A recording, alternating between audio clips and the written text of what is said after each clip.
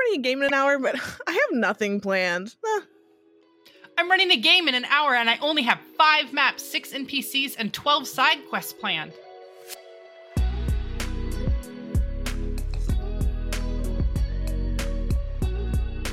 Hey! I'm your host, Sarah, and I'm your other host, Morgan. We're 2 sisters by marriage who love to talk about stories. From writing fiction and creating elaborate plot lines in D&D to doing the bare minimum or the absolute most in prep. We're out of initiative. What should we be prepping then, right? I think that's the big question that we teased at the beginning of this. I'll say encounter maps, right? Mm-hmm. I will put this one in both write and wing, and we can get into that when we talk about winging it. But what I write, what I make sure I have prepped, an encounter map, the key beats for the upcoming session or sessions. Like, don't force anybody to go through anything in a certain amount of time. You just give yourself some room. Custom magic items, don't make them on the spot. Don't make custom magic items on the spot. Hey, this is the little voice in the back of your mind. Don't make custom magic items on the spot. It bites me in the butt every single time.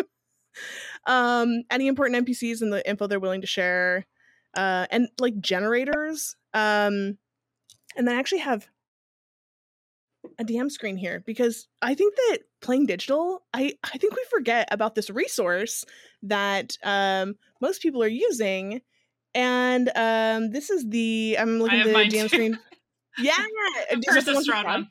Yeah, it's a Strahd one. This is Ghost of Saltmarsh, and it has random tables for ships that you might encounter, random tables for hazards you might encounter, and it also has a lot of simple rules. So random tables and some of the rules that you might need reinforced. Having those at your fingertips, critically useful. This one has a lot of Barovian names, just a list of names from Barovia, and the Barovian calendar, if you That's are curious. Nice, yeah. And then it had the normal stuff, like the conditions, but then it also has I know. It also had daytime encounters for Barovia and nighttime encounters for Barovia. It's amazing. It's amazing. So it's a great resource that when you're playing digitally, we often forget that exists. Mm-hmm. Mm-hmm. So what are you prepping every single time? What are you not leaving up to chance? I always maps. And I don't... I have gone back and forth. I've used some Incarnate, and then a lot I've just pulled from either Patreons or free open source stuff on Reddit. I always have probably 3 to 4 encounter maps at the ready. Either that are specifically to quests or just kind of general forest encounter, random encounter stuff. So I always have those, and I do a lot of for what I think they're gonna go next, the party's gonna go next, who they're gonna meet. This new encounter, we're on our way to the Wizard of the Wines, is pretty intense, and it is lots of YouTube videos about DMs talking about it's one of the hardest encounters to run, for various reasons. One, there is a lot of monsters that you have to run horde style, and a lot of DMs are not prepared for that. Second, there is a lot of NPCs that have to tell a lot of information that don't want to tell a lot of information. And and if you're familiar with the Wizard of the Wines, it's set at a vineyard, and this is the family's main source of income and everything, and so they really don't want you to light it on fire as much as you want to light it on fire. So anyways, it's hard. So if your party happens to do that, what happens? And that kind of thing. It is one of the hardest encounters. So I've spent probably 3 or 4 hours just getting notes compiled for this. I don't anticipate further ones to be quite this hard, but I have maps ready. And And then notes like NPCs, like you said, NPCs, like these are the 3 things they have to say. And then I do have like magic items, just a list.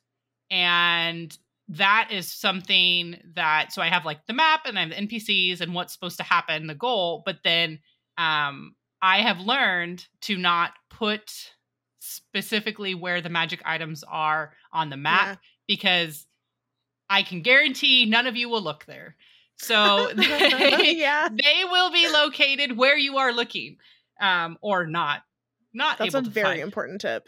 Yeah, because, and I just have a list and I'll be like, oh, this is a good one to have here. Like this would be relevant to have in this place. What, armor, even not necessarily magic items, just items. I just have a list and, oh, you're going to spend some time looking in there. Oh yeah, here you go. Like here's some boots or something. And I just kind of have a list of that, of Barovia setting, like what you would find there. One of our players most recently complained about not having any type of alcohol besides wine, and that is canon. That is true. There is only 3 types of wine, now down to 2 types of wine. That's it. Like that's all Barovians get. Anything that's liquor is smuggled in somehow. It's not and the he best. got a flask in the same episode, in the same session. Wasn't it off a fellow party member? It was off of the corpse of a fallen companion, which is very Strahd. Yeah, it's very Strahd. It was brilliant. He deserved it. It was great. So yeah, I do the magic items or items. I just have a running tally list. Do you use like Google Docs or do you use Roll20? How do you keep organized? Yeah, I use Google Docs for everything because it's convenient. I can do it on my phone. I often find that I'll have an idea for a session or an idea for a plot hook, not while I'm sitting at my desk. So I'll throw that into Google Docs, and I tend to do like session plan for the 10-24 session, and I'll start the doc, and then the group almost never gets through everything that I have prepped, whether it's extensive or like just a handful of story beats. It'll be that one doc for several weeks in a row, and then I'll keep taking notes, and then I'll start a new doc. It's very chaotic, and would be basically impossible to assemble anything into anything useful. But for our purposes, which are just home games, not actual plays that are streamed anywhere, I think it works great. Works for me. So with Strahd, are you prepping? Well, 2 questions. Are you prepping at that same ratio? I want to know how many hours you're spending prepping for 1 hour gameplay, and where are you keeping your notes? So I will say, I said Wizard of the Wines. I've probably 6-7 hours into prepping this, and I'm not quite done because because of various things. Again, we discussed that this is a very hard encounter, and there are techniques to make it easier for both the DM and the players. Not just easier, but more fun. So I am spending a little bit more time on that. A lot kind of hinges on this encounter, and so I kind of want it to be peak, but I know after this, there's another encounter that I already have a map and it's done. Like it's done. Like I don't have to do anything with it. So I think averaging, I would say it's an hour to an hour. An hour of prep to hour of gameplay. I enjoy it, like you said you enjoy it. So it's fun to me. It's kind of relaxing. I can do it after work or making maps. I love making maps. I love Incarnate. Just playing around, or we've discussed Dungeon Alchemist is really fun. New features all the time. And I have kind of just messed around with it. Speaking of which, Dungeon Alchemist has a lot of community submitted maps now. I'm so excited for the direction they're going. Yeah, and so you can go in and look and see all these maps community people have, and it's just wild, and they're so amazing. And they're getting some Curse of Strahd ones in there, so I'm liking that. That's amazing. So as far as my notes, I have a Google Doc, but it is like this block for this encounter, and then this, and then this. I mean, it's maybe 2 pages, and it's all of Strahd. Like, it's all I have, the overarching plan. And then on Roll20, I do the handouts, but I don't show them to you guys. And I will do like intro, and then this happens, and then like, and I'll have each one will be specific. So like with the Abbey, it'll be like intro Abbott, and then like what he says, and just kind of give an intro to everything. And then further down, as you guys explored his house or the Abbey, what you would find and where. They're pretty in depth, and I don't use most of it, but I just have it there. So like if I need to refer to it, it's there. Yeah. How do you feel about scripted dialogue? Do you feel like that is typically useful, or do you feel like sometimes it misses? I find that I can't anymore scripted dialogue. Yeah, and Curse of Strahd has quite a bit of scripted dialogue, and some of the words, it's like I wouldn't say that, and it's not natural. Right. There are times that I read and like, this is really corny, and this is really campy. Well, Strahd has some pretty problematic language too, also, and that requires a little bit of editing by the DM if it makes you more comfortable. Yeah, and I have, as far as scripted dialogue goes, I haven't. But when you went to Kretzka and you talked to the Burgomaster, there was some of his there. But as far as the Abbot was, that was all me. That was all because I wanted him to be different and have different motivation. And in Curse of Strahd, he doesn't have very clear motivation. He's a deva. He's a fallen angel. He worships the Morning Lord, and he's just taken over this abbey for his creations. And I wanted to give him more drive and purpose, potentially making him a connection with the party if they ever want to message or refer back to information. I kind of wanted him to be more a willing participant in them escaping. Just because I liked him and I liked who he was, and I think he's super creepy and it's amazing. So I feel like in Barovia, a lot of the NPCs are just so hostile.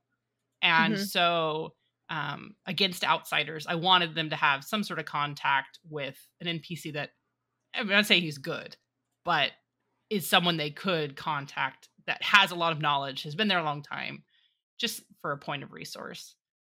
But yeah, the scripted dialogues, it's tough. I like that it's there, because then you know a little bit more of their mannerisms or what they would reveal or what they wouldn't. And I think it's a great guide, but me personally, I rarely read it verbatim. I always modify it to make it fit me or to fit our story a little bit better.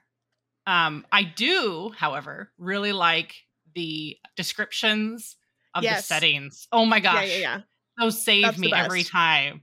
The crackling twigs or the falling leaves or the cold chill wind in the air. Like, I love reading those, or describing rooms. Those save me all the time. 10-foot high ceilings held aloft by cement pillars. And like, I'll read those just because and as a writer, I'm terrible at that too. Like, I hate writing descriptions. Those are hard to come up with in the moment. Yeah. That was like my biggest takeaway from modules is I'll write my like story beats, and then often if you guys are going to a new area, what does it smell like? What does it look like? What do we hear? What's the air temperature like? Like, what does it feel like? And do those little blocks that they have in the modules, that little popped out bit that you're supposed to read. Big stretch. I like to draft that for myself, and that was one of my biggest takeaways from the module, was like, you should include a setting description, because otherwise I'll forget it. I have to put that in like big notes. I tape it everywhere. Like, what does it look like? What's going on? Do they smell bad? Like, what's the deal? Yeah. How far in advance do you typically prep? You said you had some like backup maps, that kind of thing. I mean, when we were in the thick of it with our previous campaign and like cooking along and hitting Waterdeep stuff and the Castellaners and Xanathar, like how far ahead, or do you, I mean? Yeah, I was planned pretty far out initially, and then I started to get to the point where I started to like not prep at all. I started to just like skim. It got like really exhausting for me to try to keep up with the story when the party is never going to go where you want them to go. They're never going to do what's expected. And even after 3 years of running the same group every week, you guys always surprise me. So for instance, you know, you mentioned the Castle Lancers, which I think is hilarious because that was the initial enemy that I chose for Waterdeep Dragon Heist, which is 4 main enemies to choose from. Mm-hmm. And you guys did not. The group did not bite on the story. You didn't bite. You were like, nah, it sounds like a bunch of cultists. I don't want to deal with that. So even as I tried to increase the heat, the party was increasingly ambivalent. And then you guys started to mess with Xanathar and his kind of group, and what are they? And so it was like, oh, I guess I should pivot. We're not in summer, we're actually in spring.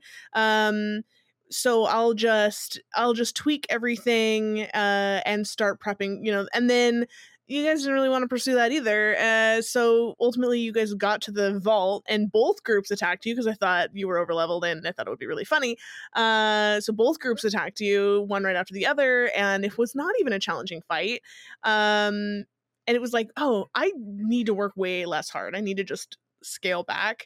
When you guys started to get into the homebrew content though, some of that stuff I'm prepping a week or 2 out, but often to have a better idea of like where I want the story arc to go, some of the stuff I've had prepped, like specific encounters that didn't come up but I've saved for later, some of the stuff I've had prepped for 3 years, like literally 3 years. I have had this map ready. It has an NPC, it has a label, I've got a setting description, I can pull it up. I was actually looking at, I have this big overarching document. For a while I was really organized, and it had like region descriptions, regions you guys might go to, some encounter ideas, some plot hooks for each player or each character, like the main places that you guys might go. And then I was linking out to my session over session notes, so I could just flip through and like, here are the bullets for the session, click through to see, you know, the rest of my notes that were there.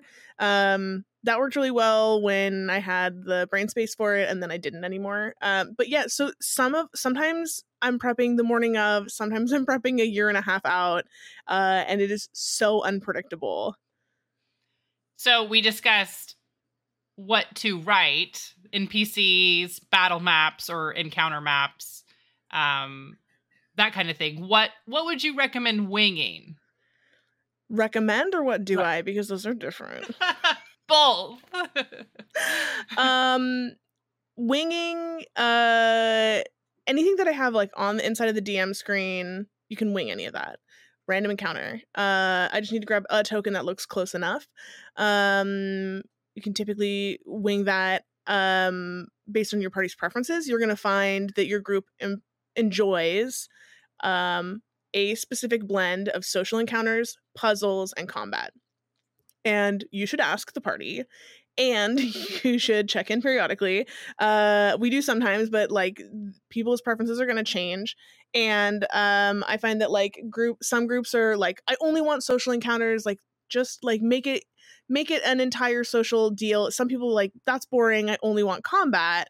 So it's kind of like you got to figure out the blend for your group. The other thing, not that I would recommend this, but you did mention Dungeon Alchemist.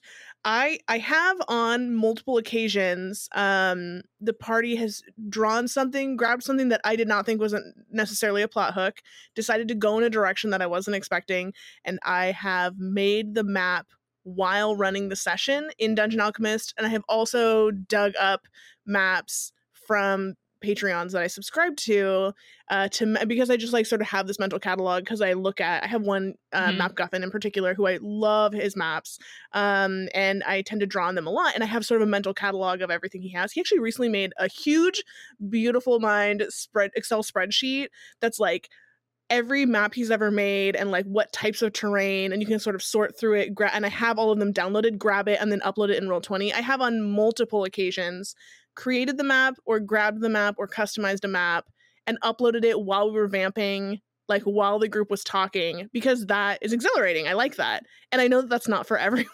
Living on the edge. You're giving me anxiety just thinking about that. I panic if I don't have a token. Like, oh, you have this weird wild shape familiar. Okay. I didn't plan for that. Like, I can't. I can't. You're gonna wild shape into what? Opens Photoshop. Oh, what color? Let me just get this. Yep, there we go. Nope. There it is. It's on the map. Yeah, I love that. But that's one of the things I really enjoy about jamming. I wing NPC names. Sometimes, if they're not important, if they have a specific purpose, then I'll write them down in advance, like I was talking about. Voices and mannerisms, I overthink that so much, but typically just try to wing it. I have like an idea of some of the voices that I can do.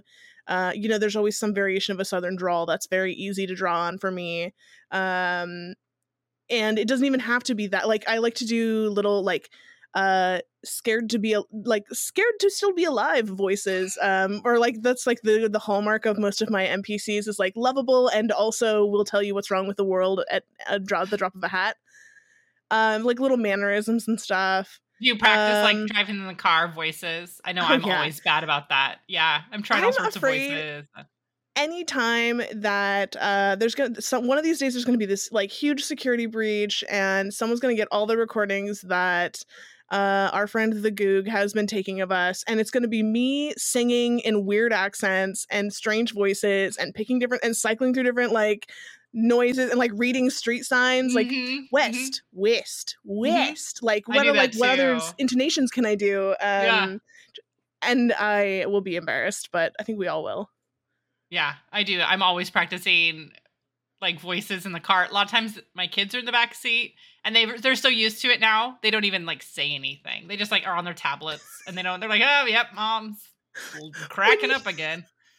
When you were practicing for the your icy your Dragon Device Fire Peak, I almost called it by our colloquial term, the Dragon Device Fire Peak character, you said that you had switched to your southern drawl that you were using for that character. How long did you use that drawl before anyone said anything? Quite a while. I was like, I think I was putting on like my makeup or getting ready for the morning, and I went and got coffee, and I just kept talking to the kids like that, and they didn't even respond. My husband finally said something, but the kids, like, I've been practicing an Irish accent for the next one, and I like for months I've been practicing this, and I'll use it in the car. I'll read the street signs, or I'll just like say things, and the kids are just, yeah, okay, mom's weird. So maybe they think that's normal now, and that's great. Just normalize talking to yourself in more voices. I think that's great. You're moving the next generation in the right direction. So as far as winging it for me, we discussed like I like to have a list of items at the ready that if I notice the party is going one direction, to investigate or look, or they end up, heaven forbid, kill an NPC, like what the NPC would have on them. Ooh, I wing that. Yeah. Yeah, I wing that. I like to leave some room when like they're traveling. I don't like to fill, and we've discussed this before, I don't like to fill every single second or minute they're traveling like, oh, there's someone with a wagon coming to you, or oh, you see deer, or oh, there's a monster, or there's a tree. Like, I don't like to give them all these random encounters while they're traveling. I like to leave that open for them to either RP, or maybe someone wants to go hunting and then, oh, now there's a deer or whatever. I kind of like to leave travel sections kind of more open. I like that for just kind of not necessarily downtime, but I feel that that's a great time for them to either bond as characters or practice something or just spend some time attuning, that kind of thing. I like to leave travel chunks of half a day. I like to leave that open as much as possible. I trying to think what else I like to. It's hard because maps? No.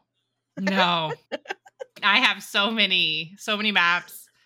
I did read, they were talking about over prepping and what over prepping looks like. And I have found myself that with Strahd, if I look too far ahead, which I have, I have a general sense of where you're going to go and what you're going to see and that kind of thing. But if I prep too far ahead, then I forget what's currently happening. Like, I feel like I'm not in the present as much with the characters that you're going to see now instead of like a month or two from now. And I think that's kind of a slippery slope for over prepping. Is you go too far in advance, then you're not letting kind of the story grow organically. And I ran into that because it's like, we're not going to reach that for months. Why am I worried about that right now? So I try, if there's some specific connection, I'll maybe like kind of bring it up a little bit. But I'm really trying to be like in the moment, maybe like one session ahead, and then call that good, because then I feel like I'm just better prepared for what's currently happening than what's down the road. Too far ahead as over prepping. That's interesting, because I find that I get too detailed when I'm over prepping. We were talking about this before we started recording, when the party went to the Weigh-In, which I said I decided should be a bustling trading post. When you all arrived, I wanted there to be this like, well, I had a MapGuffin map that I wanted to put out, and I was like, wouldn't it be so fun if there was like a vendor fair? And I was just looking at my notes. It says, read me. There's a description of the area. A little bit of scripted dialogue, like state your name and business. Oh, we're trying to keep troublemakers out. Right then, keep your weapons sheathed and check your magic at the gate. Like, that's as far as I scripted the dialogue, so that they could the guards could like interact with you a little bit more. And then I drafted out, how long is this document? 10 pages of content for this one session. 19 vendor carts in various stages of setup around the courtyard.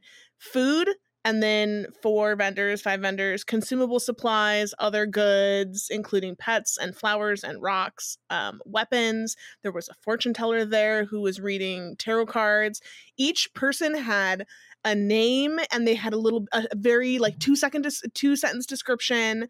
I listed their inventory. Most of it was linked. It's not even like that's taking up what's space in the document. It's like, I did script out the tarot reading because I was thinking about Strahd, actually, and I was like, oh, it would be really interesting to do a tarot reading for this character and have him like gain a magic item out of the encounter.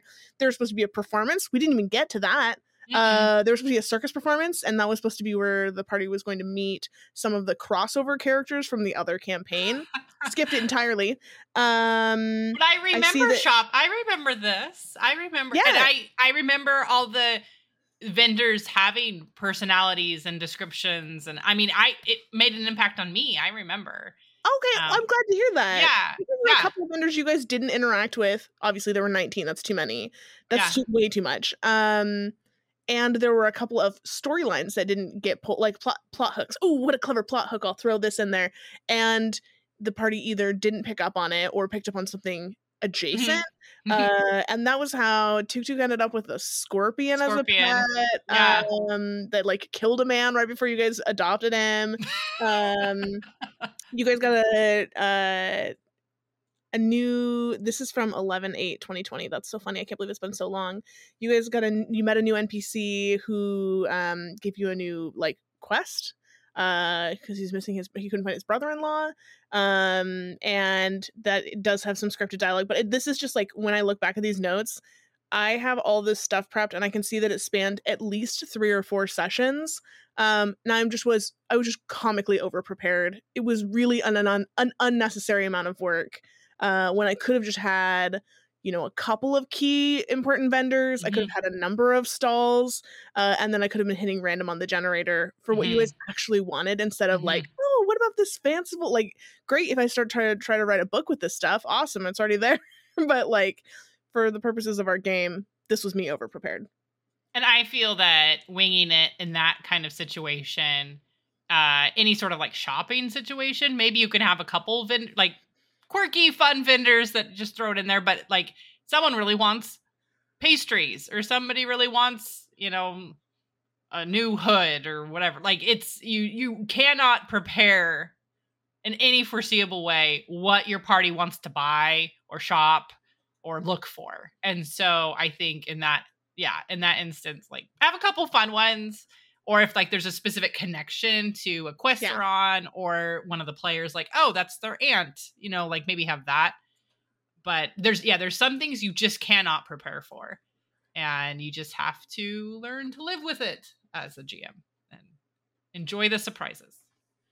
Enjoy the surprises they throw at you. That's for sure. That's where that, I think we call it, I mean, improv is probably not even the correct term, but like that's where that improv comes in, right? That like, okay, yeah, that's what you want. Yes, and XYZ, and just as powerful. No, but you can. And I have a very hard time saying no in my day-to-day life, and a really hard time saying no in the game. And the only reason that hasn't bit me too hard with some of the magic items I've given you guys, because I was using the Sane magic items pricing document, which I totally recommend. Don't have to think about it, just look it up, and then like add some to it if they're not friends with a vendor or if they're hostile with a vendor. The thing that will bite you is then they have access to like everything. That's like every magic item, most magic items ever. Well, that's too much. So you need to dial it back. And what does that look like? So that's kind of a little bit of a balancing act. The nice thing though is, and no offense, Sarah, but the players will forget they have that magic item. They're going to forget it. They're going to forget it immediately. They're never going to use it. They're going to attune to it. It's going to take up a slot. And then the next time they get something new they have to attune to, they're going to go, oh yeah, I forgot I had that. Yes, which has saved me, because there were a few times where I was like, ooh, somebody's got a magic item that could negate this entire, oh, they forgot. Okay, yeah, we're moving on, moving forward. Yeah. Maybe in the description of this video, we will put some links of these resources we discussed. Ooh, yeah. There are a lot of creators who are doing amazing work in lightening your load as far as DM prep goes. This is a topic that I think we could talk about clearly for a very long time. And it is different for everybody. I would love to hear what other folks are doing. What's your average prep time per session? How many hours per 1 hour of gameplay, or the other way around? And are there any, what are you writing and what are you winging? Like, tell us, we want to know. And it would be really fun to hear some of the thoughts. Well, we're out of initiative, but we're going to get back into it. So go out there, roll some dice, tell some stories, and we'll see you next time. Bye! Thanks for listening to Out of Initiative, a podcast from Merely NPCs. For more from Sarah and Morgan, follow them on TikTok at Merely NPCs, or visit them online at merelynpcs.com.